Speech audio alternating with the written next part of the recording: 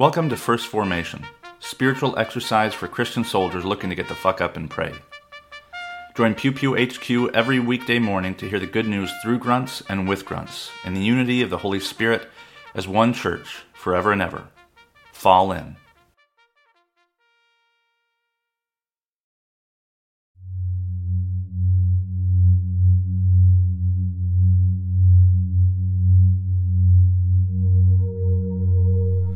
Psalm 90, verses 12 through 17. So teach us to count our days, that we may gain a wise heart. Turn, O Lord, how long? Have compassion on your servants. Satisfy us in the morning with your steadfast love, so that we may rejoice and be glad all our days. Make us glad as many days as you have afflicted us, and as many years as we have seen evil. Let your work be manifest to your servants, and your glorious power to their children. Let the favor of the Lord our God be upon us, and prosper for us the work of our hands. O prosper the work of our hands. Deuteronomy chapter 5, verses 1 through 21. Moses convened all Israel and said to them, Hear, O Israel, the statutes and ordinances that I am addressing to you today. You shall learn them and observe them diligently. The Lord our God made a covenant with us at Horeb. Not with our ancestors did the Lord make this covenant, but with us, who are all of us here alive today. The Lord spoke with you face to face at the mountain out of the fire. At that time I was standing between the Lord and you to declare the words of the Lord, for you were afraid because of the fire and did not go up to the mountain. And he said, I am the Lord your God, who brought you out of the land of Egypt, out of the house of slavery. You shall have no other gods before me. You shall not make for yourself an idol, whether in the form of anything that is in heaven above, or that is on earth beneath, or that is in the water under the earth. You shall not bow down to them or worship them, for I, the Lord your God, am a jealous God, punishing children for the iniquity of parents, to the third and fourth generation of those who reject me, but showing steadfast love to the 1,000th generation of those who love me and keep my commandments. You shall not make wrongful use of the name of the Lord your God, for the Lord will not acquit anyone who misuses his name. Observe the Sabbath day and keep it holy, as the Lord your God commanded you. 6 days you shall labor and do all your work, but the seventh day is a Sabbath to the Lord your God. You shall not do any work, you or your son or your daughter, or your male or female slave, or your ox or your donkey, or any of your livestock, or the resident alien in your towns, so that your male and female slave may rest as well as you. Remember that you were a slave in the land of Egypt, and the Lord your God brought you out of there with a mighty hand and an outstretched arm. Therefore the Lord your God commanded you to keep the Sabbath day. Honor your father and your mother, as the Lord your God commanded you, so that your days may be long and that it may go well with you in the land that the Lord your God is giving you. You shall not murder, neither shall you commit adultery, neither shall you steal, neither shall you bear false witness against your neighbor, neither shall you covet your neighbor's wife, neither shall you desire your neighbor's house or field or male or female slave or ox or donkey or anything that belongs to your neighbor. Hebrews chapter 3, verses 7 through 19. Therefore, as the Holy Spirit says, Today if you hear this voice, do not harden your hearts as in the rebellion, as on the day of testing in the wilderness, where your ancestors put me to the test, though they had seen my works for 40 years. Therefore I was angry with that generation, and I said, They always go astray in their hearts, and they have not known my ways. As in my anger I swore, They will not enter my rest. Take care, brothers and sisters, that none of you may have an evil, unbelieving heart that turns away from the living God. But exhort one another every day, as long as it is called today, so that none of you may be hardened by the deceitfulness of sin. For we have become partners of Christ, if only we hold our first confidence firm to the end. As it is said, Today if you hear his voice, do not harden your hearts as in the rebellion. Now who were they who heard and yet were rebellious? Was it not all of those who left Egypt under the leadership of Moses? But with whom was he angry 40 years? Was it not those who sinned, whose bodies fell in the wilderness? And to whom did he swear when they would not enter his rest, if not to those who were disobedient? So we see that they were unable to enter because of unbelief.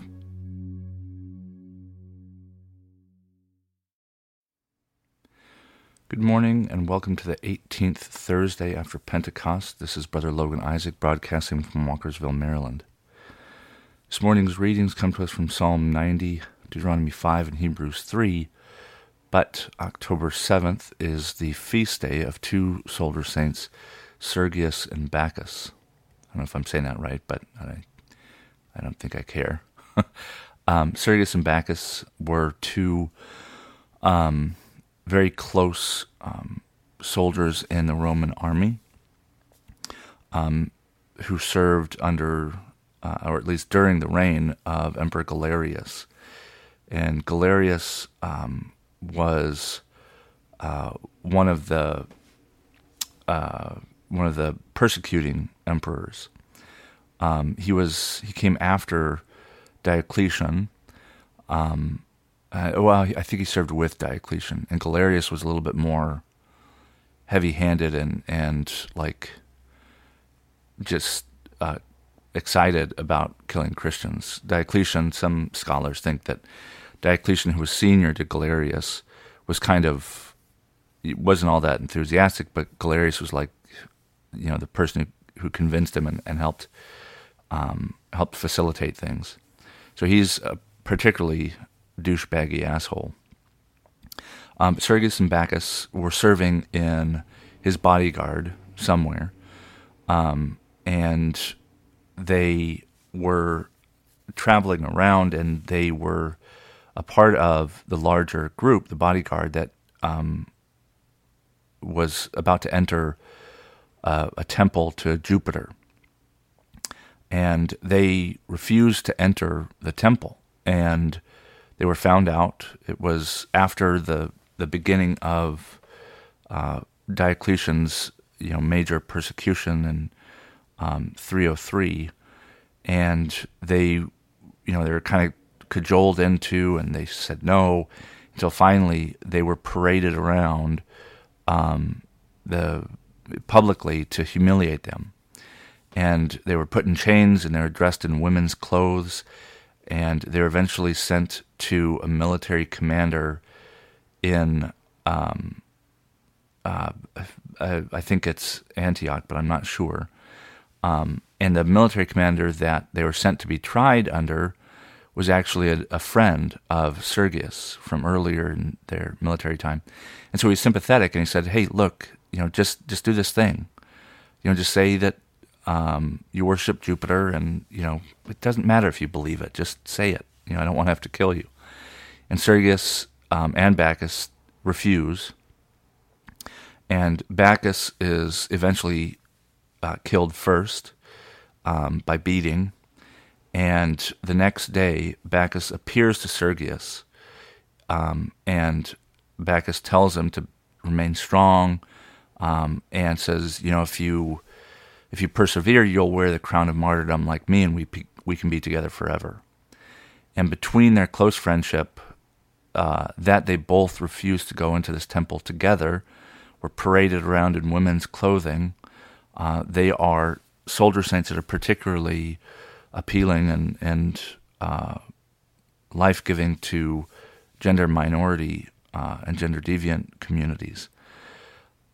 Deviant? I don't know if that's the right word. Divergent, variant, I can't remember.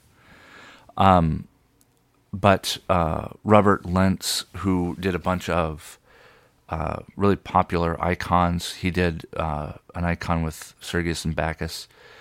He also did Martin Luther King and Gandhi, a Catholic priest and iconographer, but he was doing some less conventional saints. And I don't know how long he lasted in either his order or as a priest, but Sergius and Bacchus are unique in that they are paired like David and Jonathan. They certainly sound like they love one another, and it's always unfortunate that I think that the tendency is to associate deep love with sexuality. And then if sexuality isn't what we expect it to be or want it to be, then we get pissed off. Like David and Jonathan, I frankly don't care if David and Jonathan were sexually intimate. I care whether or not they loved one another, were committed to one another, and protected each other. And whether or not that involves sexuality at all is kind of beside the point. And I think that's true also of Sergius and Bacchus. Like, if we read their story and only either get pissed off that maybe they were gay, or find hope in them only because they were gay, I think we're missing the point. Or we're not getting as much out of it as we could, I suppose. In combat and even just in military service, you typically have a very close battle buddy. In boot camp they're assigned if you don't find one. And the danger and the risks in combat and military service are higher than normal. And so you obviously forge a closer bond. I'm sure that there was sexual activity that might involve, but not always. I'm not sure exactly why. Sergius and Bacchus may have been paraded around in women's clothing because of the status of women at the time. It was like saying they are no longer full persons. Women were, the ancient Greeks thought that they were kind of like shadow versions of men and weren't fully capable intellectually or physically in the same way that men were. And so parading them in women's clothing was first and foremost a humiliation, and it may have indicated some gender or sexual connotations, but it was first and foremost to just try and convince them that we can make life hard for you, and unless you conform, we're going to make life hard for you. And I don't say all that to disparage homosexuality or gender variance, but only to say that that's not the central piece of who we are. That's not the central story I think that God wants to tell with our lives.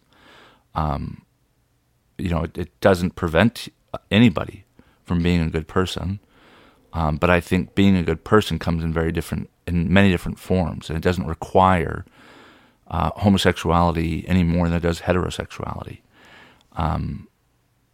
So Sergius and Bacchus are I think the earliest example that I can think of. Well, soldier saints, there's Perpetuus and Felicitas, but these paired saints often get kind of cast in sexualizing terms, and I think that's unfortunate, because I think the full weight of their story isn't borne by their sexuality any more than it is in our own day. I don't care what you like to do for sexual intimacy. I care what kind of person you are. I care if you have the courage to stand up to injustice, if you have the fortitude and perseverance to be committed to your faith, and Sergius and Bacchus did. After Bacchus appears to Sergius, Sergius survived for several days before he was finally killed by beating and martyred. The Orthodox Church holds him in particular esteem because much of the activities occurred in the East, and there still are a number of churches in Syria and Mesopotamia and Asia Minor that carry the name of Sergius and Bacchus. There are some in Rome, but I think their cult, their following, the people that particularly keep their lives alive, their stories alive, are mostly Eastern Orthodox churches, and to some extent Eastern Catholics and Catholics, Latin Roman Catholics. but they are they're a reminder to us that gender and sexuality are not prohibitive of being a good person, of being a faithful Christian, but it also isn't the most important part of who we are. The most important part of who we are is our own sense of who we belong to, and how we make ourselves known in the world, that we belong to that person, that to the Father and the Son and the Holy Spirit.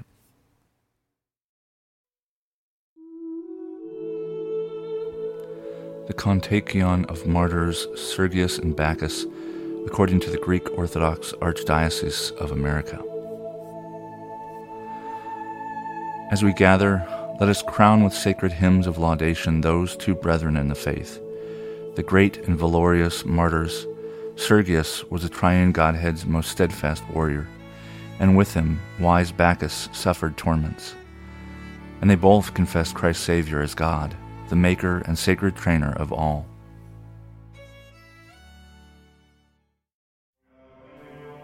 Thank you for falling in to First Formation, where Pew Pew HQ shares morning prayers for the humble, hardy folk caught in the crosshairs of God and country.